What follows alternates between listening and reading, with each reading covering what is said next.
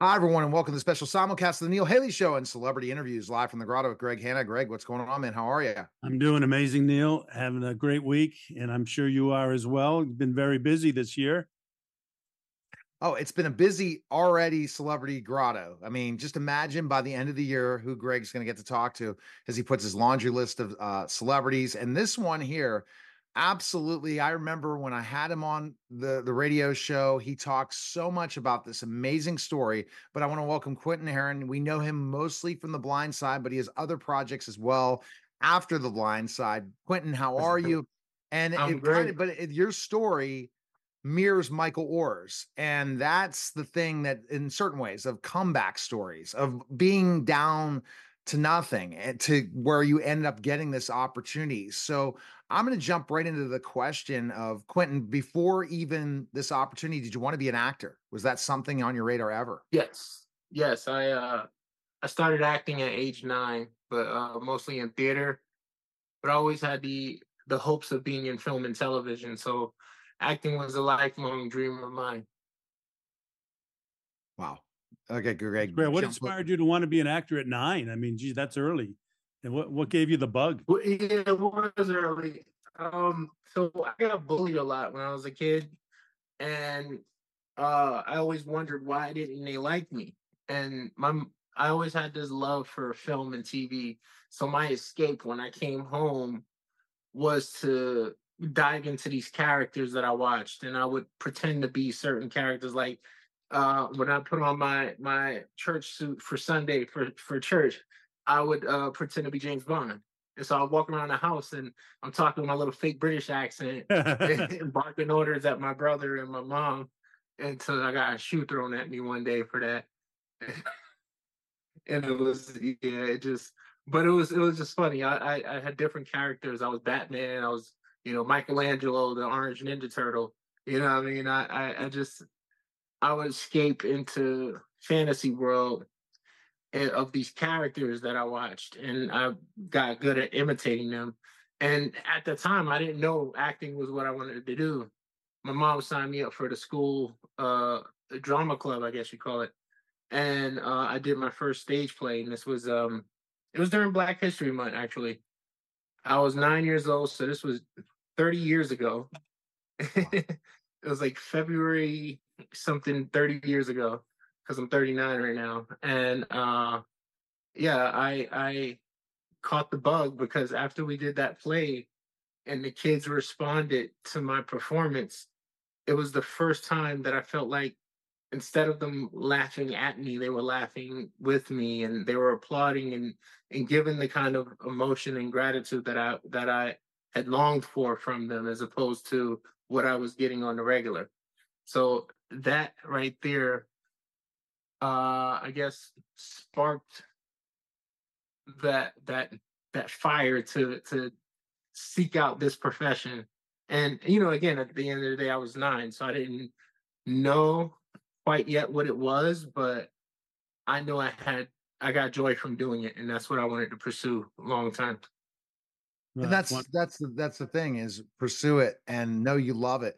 But the journey wasn't easy, right? And we're going to talk a Yeah. little bit about that story because that story is amazing. But at 9, what were your acting prospects? We talk always these athletes say, "Hey, I know I'm going to be in the NFL."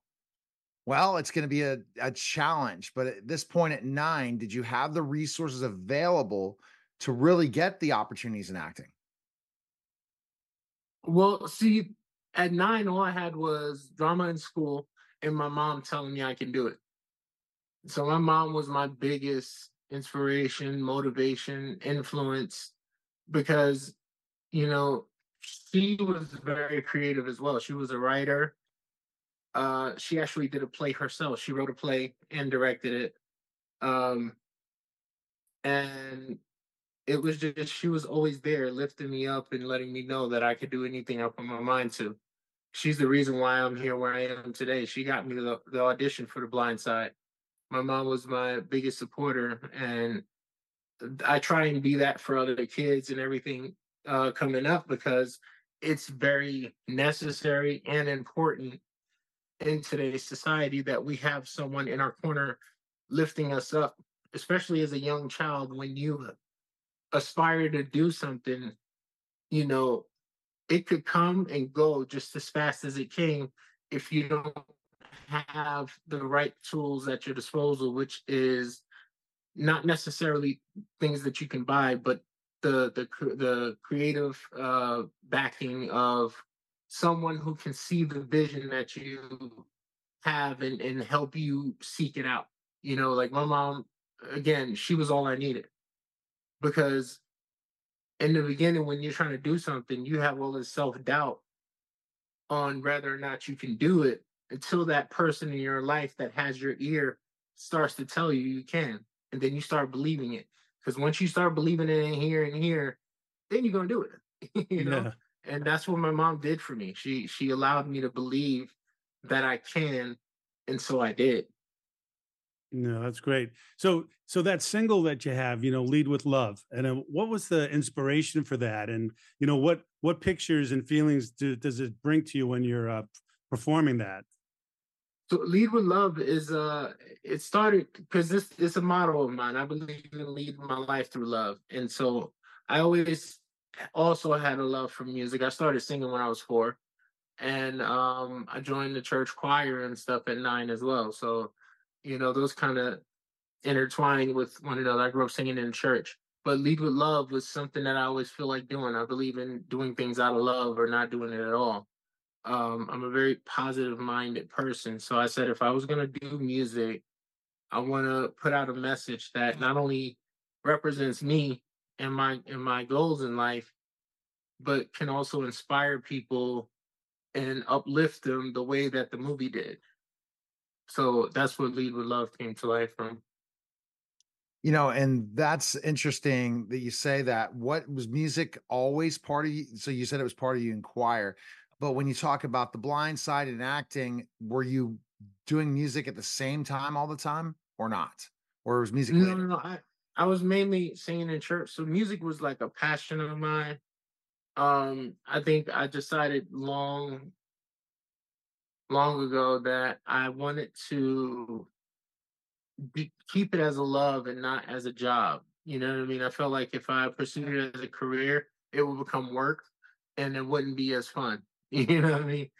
I don't want to put myself in a position where people can control the kind of music I do, control me as an artist or, make me represent what they want me to represent. No, I'm completely neutral. If I'm going to do music, I want to do the kind of music I want to do and put it out. And, if it blows up, it blows up. If it doesn't, at least I did it, So. Oh, that's great. When we were in the green room earlier before we got started, you had mentioned that you had done some other acting and films or movies, after Blindside. What were those and what got you into this? Yes. After The Blind Side, I did a ton of the movies. I did a movie called Halfway, which was cool. I was approached by this director who he's British. He was based out of London. He had this story that he wrote, and it was about himself as a child because he has family over here in the States, and he went to stay with them when he was younger. And so he wrote this story, but he said he wanted to do something different. And instead of finding someone who looked like him and play the role, he was a big fan of mine and wanted to see my take on it. And so we went with that. And it was pretty cool because I got to live out life on a dairy farm for about a month. And I was living like a farmer. I was up at 4:30 a.m. feeding calves, doing farm work basically. And it was tough, but it was interesting. And I got to milk a cow. I remember making a joke one time when they taught me how to milk a cow. I was like, "This is, the most action I got from a woman in a long time." And it was just, everybody fell out. I was like, "Goodness, I got the second base with her." So, but no, it was fun. It was a lot of great experiences. I went horseback riding. Just living life in a farm town. It was just a cool experience. And let me tell you, like the bowling alley out there, I got served one of the best bone-in ribeye steaks that I've ever had, Really? and it was only $10. I was like, oh my god, that's my favorite steak. First of all, bone-in ribeye, Yeah. let's go. And it was at a bowling alley for $10, and it was just phenomenal. So I was like, yeah, I love it. Yeah, Montfort, Wisconsin was where I was at, you know. Amazing. Yeah, so yeah, it was amazing. I did a couple cool projects that I loved over the years. I did my first rom-com a couple years ago with Haley Duff, and that was called The Wedding Pact 2. It's out now on Amazon and a couple other things. And I was a part of this film called It's Not My Fault and I Don't Care Anyway. And that was Alan Thicke's, God rest his soul. That was his last film. Wow. That was a cool dark comedy we shot up in Canada. I interviewed Yeah. Alan about a year before he passed away on my show, and what a great guy. Let's jump to specifically last time. I call this a part 2, even though it's been 9 years since you're on my radio show. You talked about the amazing story. A lot of people know that. But what about once you go to fame?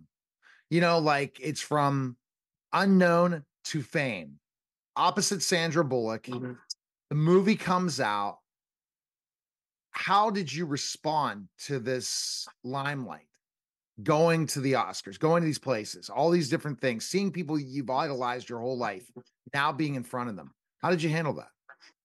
Oh man, it was definitely it took getting used to. It was a journey, but I for the most part just tried to keep everything I was feeling inside instead of outside, because on the outside I was like, oh my god, there's Jennifer Lopez. Oh my god, that's, you know, it was just, yeah, I was losing it. I think I remember at one point I was standing at the Vanity Fair party and I saw J Lo, and you know I'm from the Bronx, you know Jenny from the block. Yeah, that's, oh my god, I've been in love with her forever. And I'm sitting there and I'm like, that's Jenny. I'm gonna go talk to her, and I'm saying this to myself. I'm gonna go talk to her. Yeah, no, and I'm talking to myself like someone's in front of me, and I'm sure people see me. And as soon as Mark Anthony walked away, I made my way over a beeline, started talking to her, and that was just, it made my night. Um, there was a moment where I'm standing at the bar and waiting for my drink, and then Tom Hanks comes up and starts talking to me, and I'm like, oh my god, this is, dude, Forrest Gump is talking to me right now. This is crazy. And I'll just, yeah. So, I don't know, taking in that moment was definitely something that was a joyful experience for me. It's like these are all the people I grew up watching on TV who are now in my presence, and they know who I am. And it's like, what? Like, you know what I mean? It was so cool, but definitely an experience to remember for a lifetime. That's great. Do you stay in touch with any of the people that were in The Blind Side with you, like Tim McGraw or Sandra Bullock or any of those people? Or I do keep in touch with Sandy and Jay. Those are the two mains. And then some of the other actors that I met along the way, like T-Bone, the one who, I call him T-Bone from The Walking Dead, but he played Alton in The Blind Side, who I beat up, and the one that Sandra like antagonizes at one point. Yeah, me and him are good friends.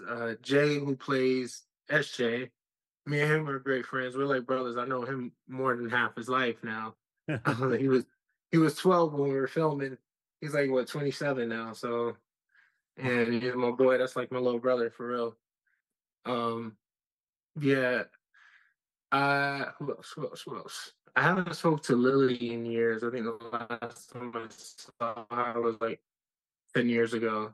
And I haven't been able to reconnect with Tim McGraw, but I know they're all still out there, and I feel like we should probably do something one year for like a little reunion or something. I don't know.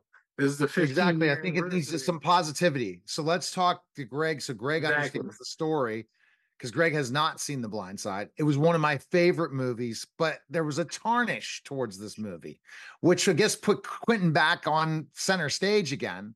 But ultimately, it was a tremendous story. It goes to one of the most, I guess, Rudy, The Blind Side, the one about the Alabama. There's only certain sports movies that have a story like that, just makes people go tears in their eyes, right? Was that like We Are And Marshall? yeah, things like Yeah. that. When you agree, there's certain sports movies, and this is one of the top ranked ones.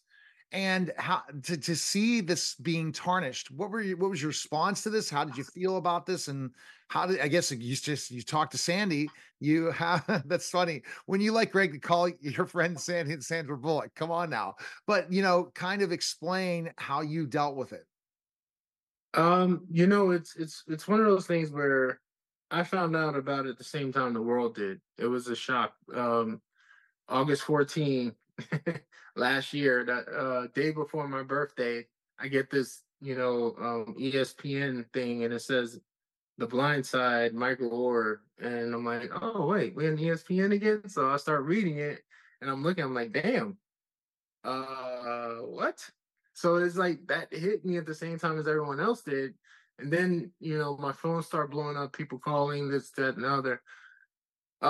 It was an unfortunate happening, to say the least, because knowing the family, I have met the real family, kept in touch with the Tuohys over the years, and me and Michael never really had a relationship. We met once, and so I saw him briefly before one of his games in 2010. He was going against the Falcons, and someone brought me down to the tunnel where the team was ready to come out, and introduced us real quick right before they ran out. And I was like, Quinton is Michael. Quinton played you in The Blind Side. He said, oh, what's up, man? I was like, okay, that's you go ahead and do it, man. He ran off. So that was the first time we saw each other. Second time, we both did an autograph signing in Chicago. This was 2013. So this is the year that the Ravens won the Super Bowl. And I got to meet Michael, Ray Lewis, Ray Rice, and a couple other players at this autograph signing.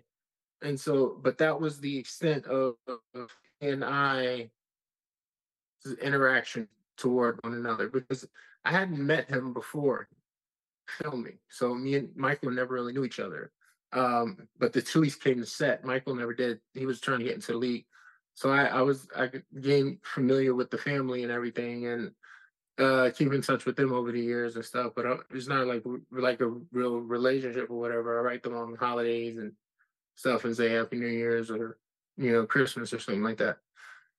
Excuse me. So when I saw this whole thing come out in the media, it was a shock, because I had no idea, first of all, but then secondly, everything that all of the hope that comes from this film is based on the fact that people feel like that's how it is in real life. So when you see that that's not what it's like, of course, it's going to bring about some kind of emotion that's going to make you feel like, oh my God, this is disheartening. But I don't think it should take away from the legacy of the film. I think the film should stand on its own, because at the end of the day, no one has ever claimed that every single thing in a movie is 100% true. It normally says based on true events, which is true. It's based on true events. All the characters are real people. The story may not have been told 100% the true faction, but it's still based on a true story. So, I mean, as unfortunate as what the family and Michael are going through, I just hope that they can come to some sort of resolve that will leave them whole and move on. So Mike, That's good. again, so what we learned from Quentin in this whole thing about Michael is that, again, it was a heartfelt movie. You couldn't write a storybook like that, and it's not really the truth. But what reality and real, I mean, reality shows aren't real. So I guess we were entertained by this movie. You did a tremendous job playing Michael Oher. Sandra did an amazing job. Everyone on this, and it was a tremendous movie they'll always remember, but hopefully people will forget. But they do forget quickly. A lot of people mess up badly and then they come back. Who I don't remember what happened with him. So hopefully that'll be the same thing for you. But you got to at least talk about it and deal with it. And and everyone else processed it in so many ways. So, Greg, that's your homework assignment to watch The Blind Side. Great movie. Fantastic movie. Go ahead, Greg, with your final question. Well, see, before I do that, Neil, but let me ask you. So basically, to sum up what you just said is don't let the truth get in the way of a good story. Yes, basically, because the movie inspired so many people over the years. You know, I've had some current NFL players come to me and tell me I played football because of your movie. You know, and it's like that's amazing to hear. Like you're in the pros and you're telling me it's because of my movie. Like what? Okay, awesome. So, like to take away from the movie is to take away from everyone whose life has been changed because of that film, and I don't think that should happen. You know, there were people yelling, Sandra should be stripped of her Oscar. And I'm like, listen, try and take it. You're going to have to go through me. And I'm telling you, you don't want the troubles. Yeah. You know, it's just, you know, it's not, it's unfortunate, but I don't think the actors or anyone should be penalized because of it. This is just a private matter between the family and Michael Oher. And I think it should just stay between them and not about the movie. Cool. You know? So, I got a final question that I always ask all our guests. And I have a feeling I might know based on your song, but I'm going to ask it. So tell me, Quinton, what do you feel is the most important thing in life that you've ever learned? Okay, so most important thing in life that I've ever learned was to put God first because he's in control.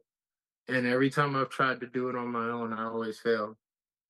But the moment I imply him into my life and what I do, I succeed, you know, mostly because you're not supposed to win at everything. You got to lose sometimes because that's how you learn, you know, but I do feel as a Christian that it's been more productive to me to have him at the front of my life as opposed to me trying to go it alone. So that's the most important thing that I've learned, you know. Powerful. And to do things out of love, you know. Yeah.